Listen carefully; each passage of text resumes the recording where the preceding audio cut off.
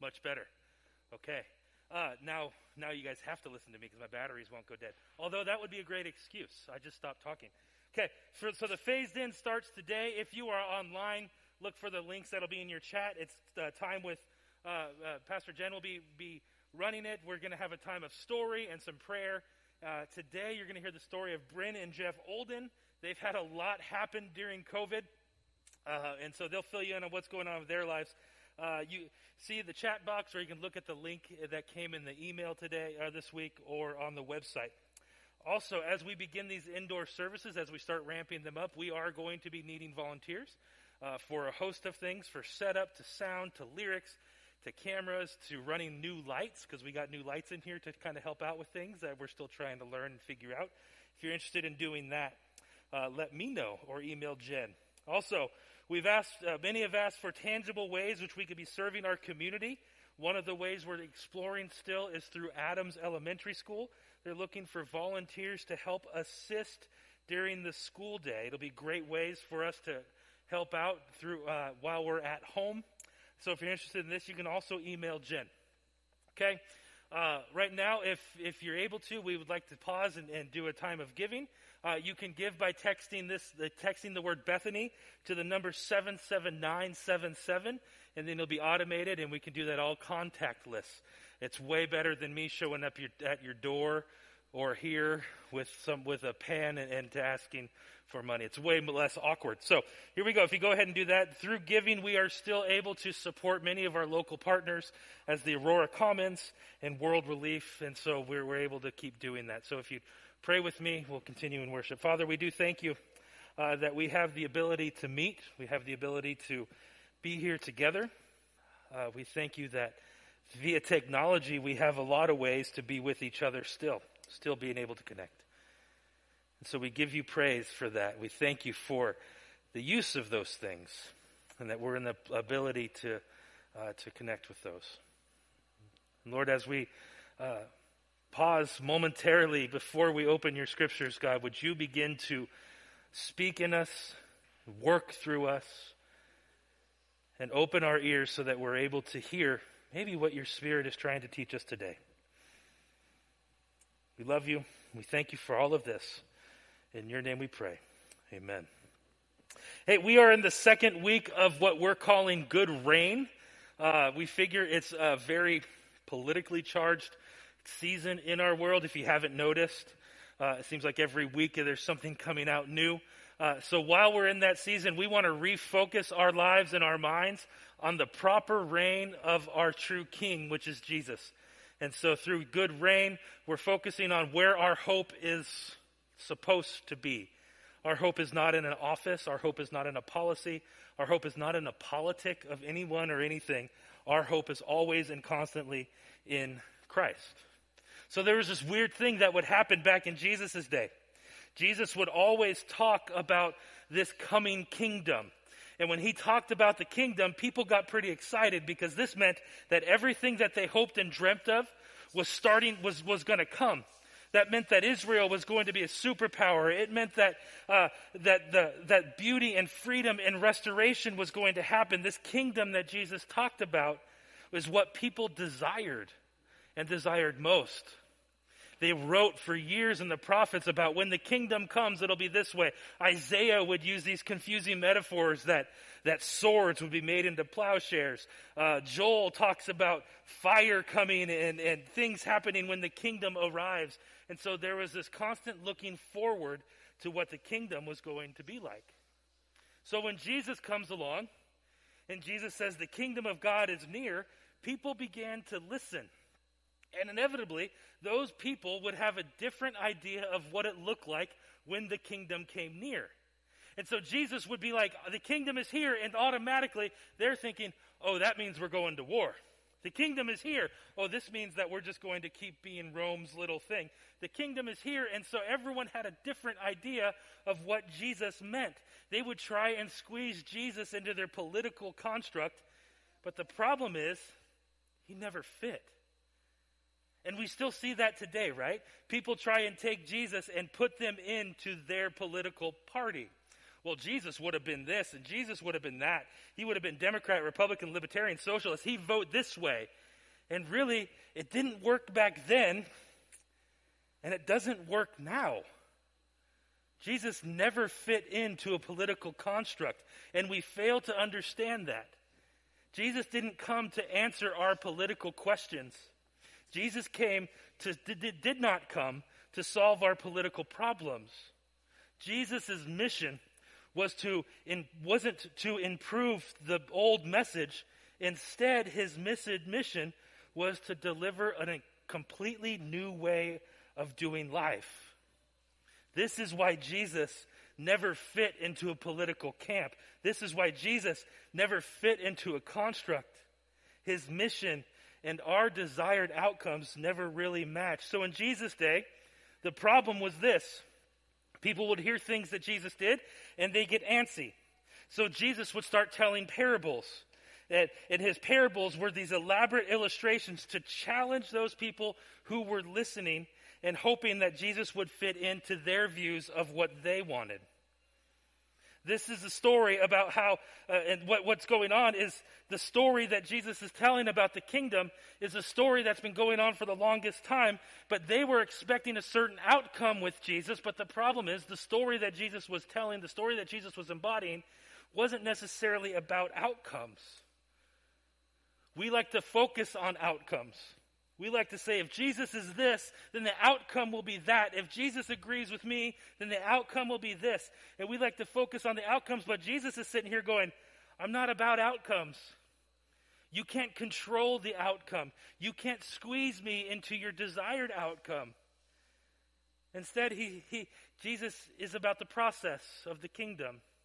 In fact, most of the people in Scripture never saw the outcome. Abraham promised many, many sons. Father Abraham never saw his sons. He saw 2. Moses never saw the promised land. The outcome of Moses, all of Moses' labor, he never saw the promised land. Joseph never saw his countrymen leave Egypt. David never saw the temple. It wasn't about the outcomes, because the outcomes are what we expect. But Jesus comes, or the kingdom comes, and takes our outcomes and says, this isn't the point. The outcome is something that we would never expect. So Jesus gives his listeners some parables to kind of mess with them in a way.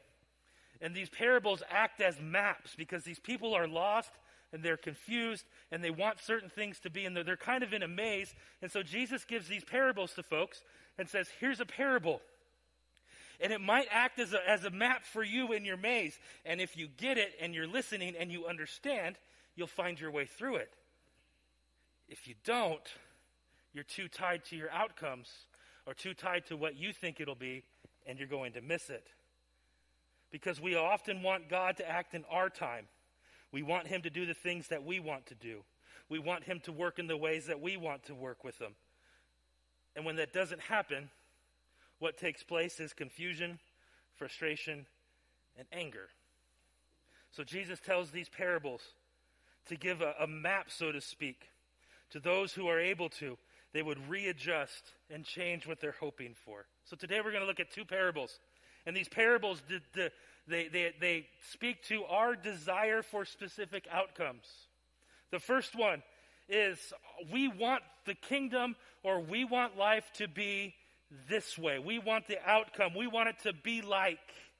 And when we say, this one talks about, we want it to be the vanquishing of everything evil, or everything that we disagree with. So look at Matthew 13, 24 through 30. Jesus told them another parable.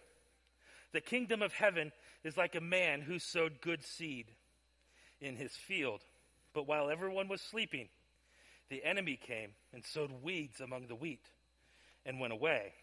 When the wheat sprouted and formed heads, then the weeds also appeared. Remember, these parables are maps, so let's dig in a little bit and see what's going on. The first thing we see is there's a field, and many say that this field will represent the world. The owner of the field, the owner of the world, sowed good seed, stuff that made sense, good wheat, wholesome wheat, the The word good means beautiful, handsome, precious, useful, suitable, admirable, pure, and noble. And there was high hopes for this seed. He put it in the field that it would grow and then meet his expectations. Yet that night, someone comes, and it's kind of a very dirty thing to do, threw a bunch of seeds for weeds right alongside of it in order to hinder the growth or sabotage the possibility of anything good that the farmer was planting. How would you feel if that was you? The enemy comes and says, I'm going to sabotage your yard. Here's a bunch of dandelions. You're like, but I just did this grass. Come on. It would make you angry. Now, the weed that was sowed was this thing called a darnel. It was a type of weed that grew in the day. And when it grew, it looked exactly like wheat. So the owner of the field throws a bunch of wheat in the field. And then the enemy, we'll call him Satan, just call him Satan, throws a bunch of darnel. Darnel mimicked wheat so much that the only way you can tell the difference between darnel, the weed, and wheat was to wait. And so here you have it. In the field of the world, there is good growing right alongside evil. So here's what happens in the text. There's the dilemma. Then the owner's servant came to them and said, Sir, didn't you sow good seed in your field? What are you doing, God? I thought this was all good. Why is there wickedness? What do we have here? And the owner says, yes. Where did these weeds come from then, they said. The owner says, the enemy did this, he replied. And the servants say, do you want us to go pull all the bad weed up? Pull it all up. The response is the same that we would have when we see evil. Bad things happen. God, why is this happening? Isn't this supposed to be all good? Watch what Jesus says back. God, why can't you do something about this? No, he answered, because while you're pulling up the weeds, you're going to uproot the wheat with them, because they look exactly the same. Let both grow together until the harvest. At that time, I'll tell the harvesters, collect the weeds and bundle them together to be burned, and then gather the wheat and bring it into my barn. On the surface, you look at this parable and you think, this so-called map is more confusing than the maze itself. But it shows us a reality that we all need to be aware of. We live in a world where evil exists. We live in a world where there are competing kingdoms to God's kingdom. The last line of this whole parable is haunting, and if I'm honest, because we want him to say, yes, go burn it all down. Fix all the problems. Plow the whole thing under and start over. During the first decade of this COVID quarantine, so March, I decided that we were going to redo our lawn in the backyard. And so Carrie tells me that I take on a new persona called Lawn Brad. And what I did is I said, there's moss here. We're going to be stuck in this house for a while. We might as well have a decent backyard where we can play and not have to worry about thorns and everything. So let's redo the yard. So I went and got a power rake from Home Depot. And I just tore up all the moss and everything that came with it. And then put down new topsoil and new seeds. I was pretty proud of myself. It's like, okay, this is going to be awesome. I'm going to have a fairway right there that I can chip on because golf courses are closed. And this is going to be awesome.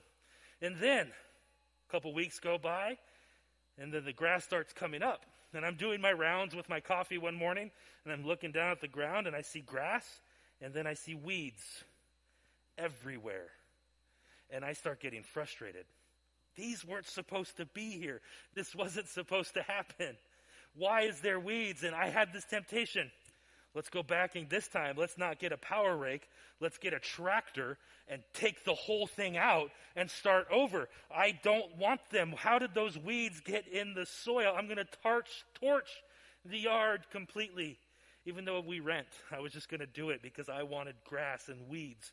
I get annoyed at. But cooler heads and tighter budgets prevailed. That means Carrie won the day. And I decided that instead of bulldozing, I would tend to it. When I saw a weed pop up, I wouldn't take out everything around it. I'd pull that weed out. I would tend to my yard. And I think this is what Jesus is saying here. If we're honest, one outcome we'd like to see is that all evil would be torched. It would be gone out of the world. If God is God, why can't he do that? Or why don't I do that? But instead, what does Jesus say, or what's the Master say? Tend to it. Because as the darnel grows, you're not going to be able to tell the difference between good and evil until there's a harvest. You're not going to be able to tell the difference between good and evil until you see fruit. And at the same time, it's not necessarily your job to pull out every weed. We'd like to vanquish all evil. We think we're called to do that, and some might be. But God's in charge of judgment, not you and I. And that within this story, and this is a small parable, but it challenges us to the core. Because though we're wanting isn't bad, the problem is that it's not always obvious who the weeds are and who they aren't. Telling the difference between good and bad seed isn't our job. And most of all, we need to learn to do something else. We need to learn to trust the gardener, and he'll make it grow. The only outcome that you can be totally mindful of is you. And while you grow, if you are wheat, while you grow, you must stand in the midst of evil and not be swayed by it. You must be aware of the enemy's plans to sabotage anything good that comes from God and not be swept away by them. It's not a call for inaction. Many will read this and say, oh, we just wait for God to come solve everything. That's not what the Bible is saying. It's not a call for inaction. In fact, standing strong and waiting for God to move is oftentimes the most you can ever do. Standing strong against temptation, standing strong against evil is not idle activity. It's difficult. It's a call to be aware. It's a call to hold fast at the true hope. It's a call to look for the true gospel while you are surrounded by imposters. Yes, the wheat has to wait until harvest, and we have to often wait for evil to be vanquished, but it doesn't mean that we stop growing. It doesn't mean that we give in to the weed's control, because only the fruit will make it stand out from the weed and the tear in the wheat, rather. The fruit is how you see the difference. We can't control the outcomes of evil. But Jesus is keenly aware, and he tells his followers, he tells us, there's evil around you. Your job is to stay faithful and keep moving, grow fruit. I always want to know what to expect when it comes to things like this. I always want to know, when is it going to go away? I want to know how I'm going to feel when it does, and I want to know my part. Jesus is very simple. Your expectations here, grow. Tend to your soil. Tend to your heart. Grow. Dive deep. Make your soil in your life something in which a seed can grow strong. Establish roots so that you're not swayed when evil comes along. Not only did people want the evil vanquished around them in this time, they also had a specific outcome of what the kingdom of God would look like. They wanted evil gone. That's the first expectation. And then they had this idea that when the kingdom comes, it's going to be huge, and it's going to just descend, and it's going to be a huge tidal wave, and everyone will see it. Watch what Jesus says next. In Matthew 13, 31 through 32, he told them another parable. The kingdom of heaven is like a mustard seed, which a man took and planted in his field. Though it is the smallest of all seeds, yet when it grows, it's the largest of the garden plants, and it becomes a tree, so that the birds may perch in its branches. Another man we see here, Jesus is talking to a culture that knew farming and planting very well. This time he's planting a seed, and this time it's mustard. Now don't get hung up in the details. A mustard seed to them was the smallest seed that they knew of. We can look and go, oh, there's smaller seeds than mustard seed. Don't get Don't get tripped by that. It's like saying that back 20 years ago that a TV that was 70 inches wide and an inch and a half thick would never be possible because your reality can't see it. This is all they knew. Mustard seeds were small.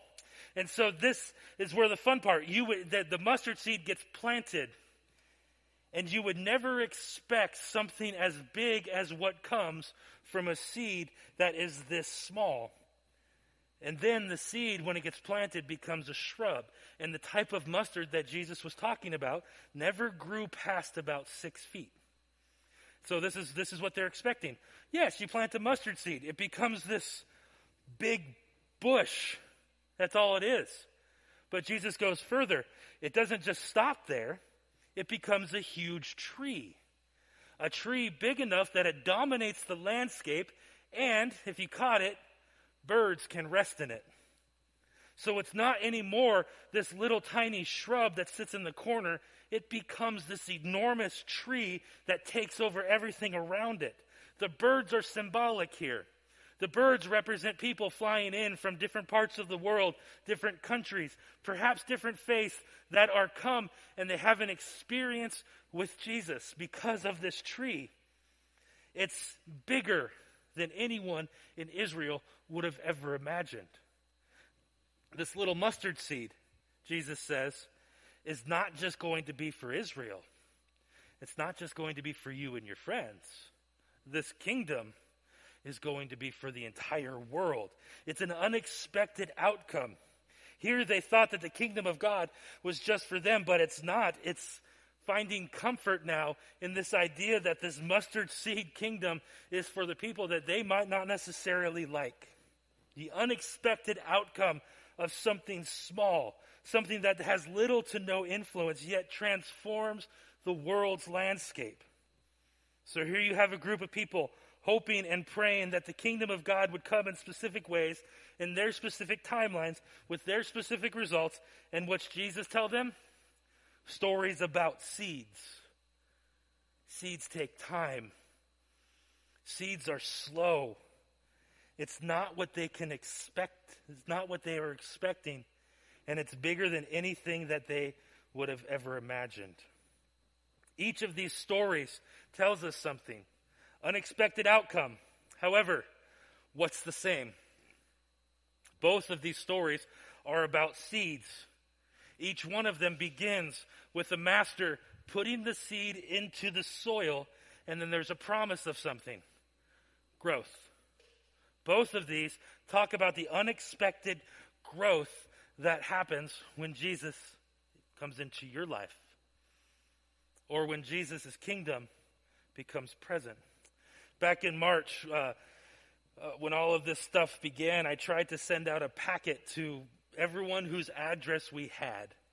And inside this letter was a letter from me and then a packet of flower seeds. If you didn't get one, we don't have your address.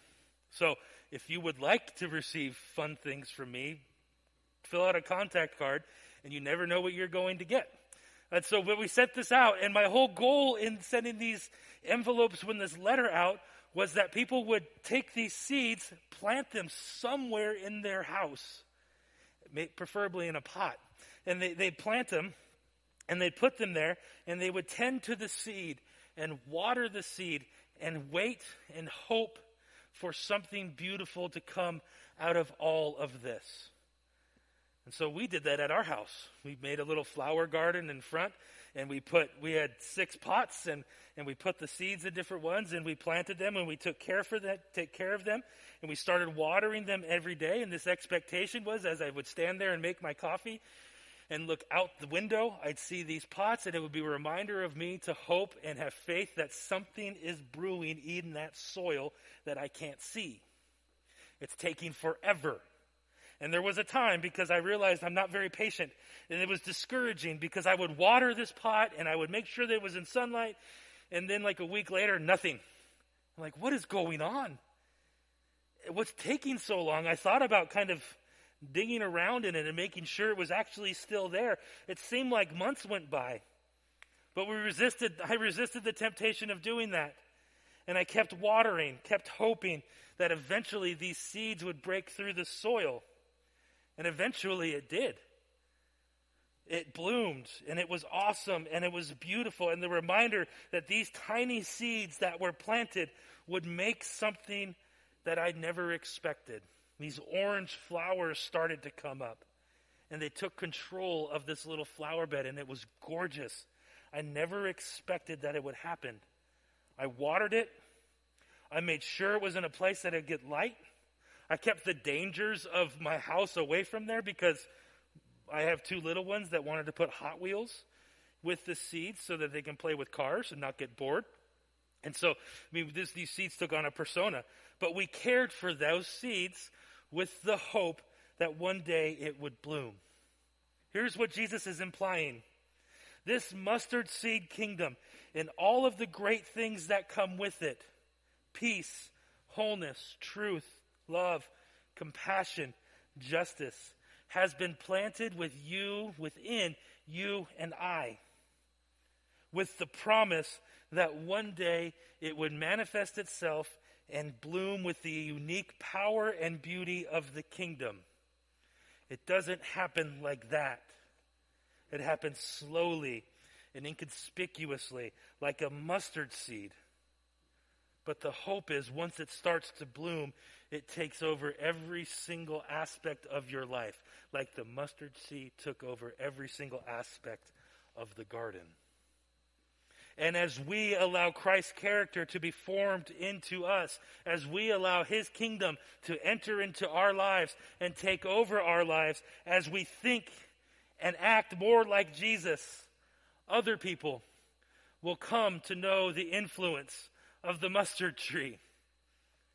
And then they would make comfort in its branches and eventually have a mustard seed in their heart that grows.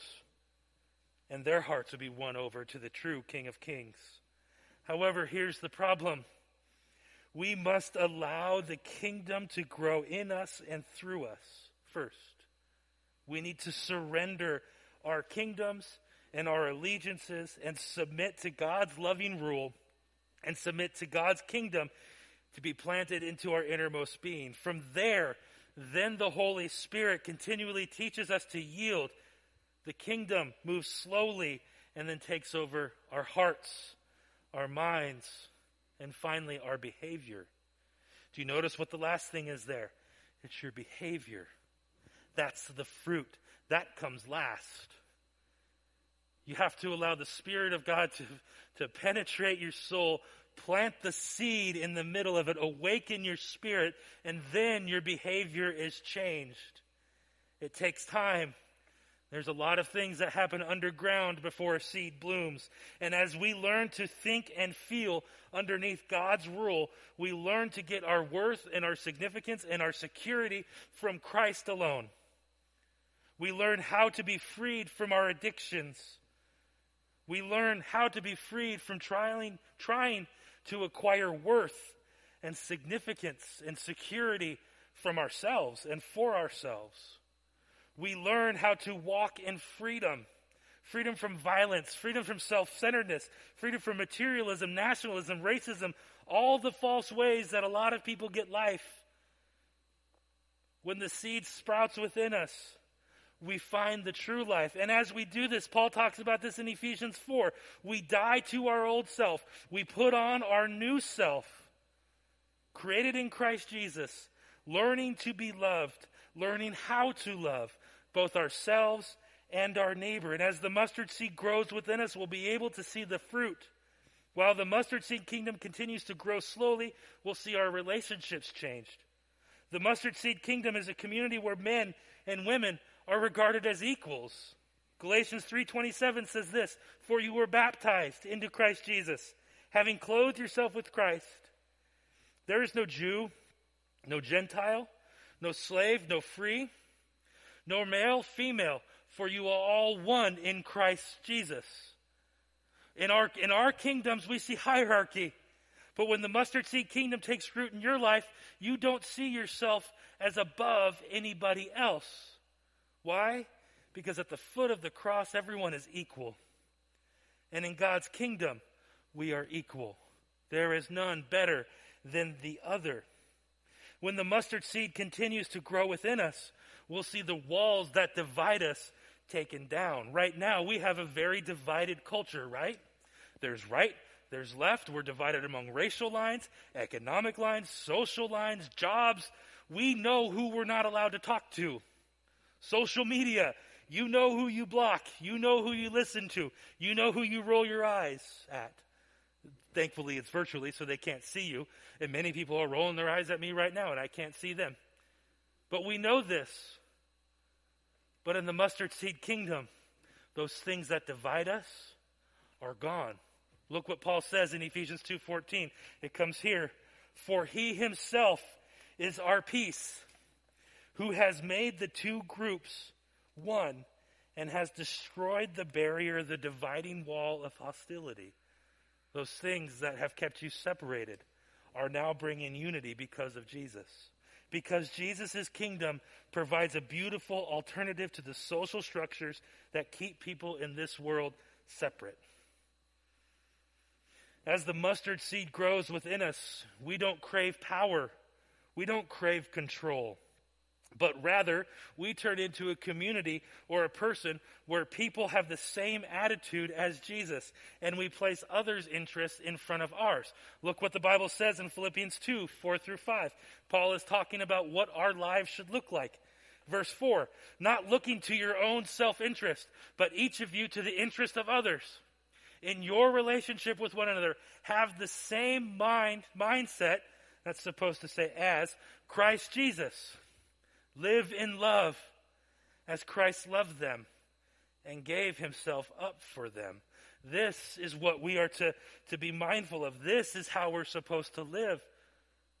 When the kingdom of God takes root in your life, this is a behavior that happens. Jesus' kingdom provides a beautiful alternative to power structures the world and exposes us to the self-centered ugliness that we see all around us. This is what we're called to be. In the midst of a field where there's evil all around us, in the midst of a field where there's people who are wicked and righteous that grow next to each other, you and I are called to embody a kingdom that is characterized by the radical, revolutionary love of Jesus. A community that displays the love of God. A community that strives for justice, not by conquering, but by being willing to suffer. Why? Because that's the same way Jesus conquered injustice. A community that God uses to transform the world by providing it with an alternative to its self-centered, violent way of existing. How socially and politically revolutionary would it be if we as disciples of Christ began to live to that calling? Because this seed that's in the ground is already inside of you. It's already begun. This kingdom that we are supposed to embody is not Republican. It's not Democrat. It's not about any of the issues which any party espouses.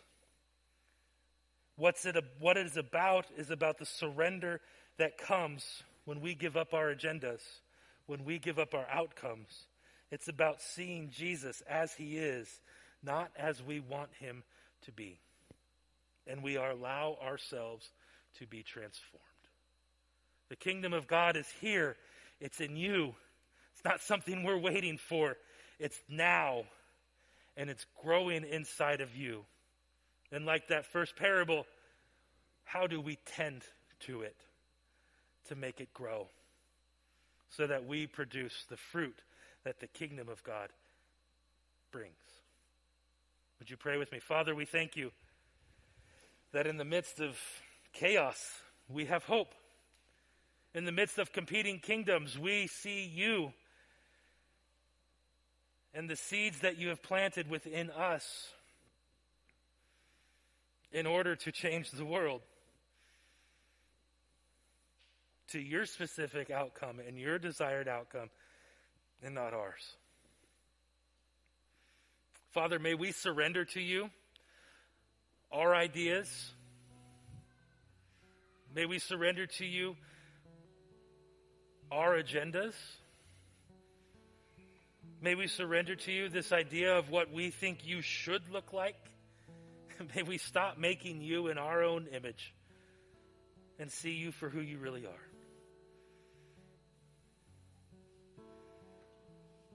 And may we expect the unexpected from you, God.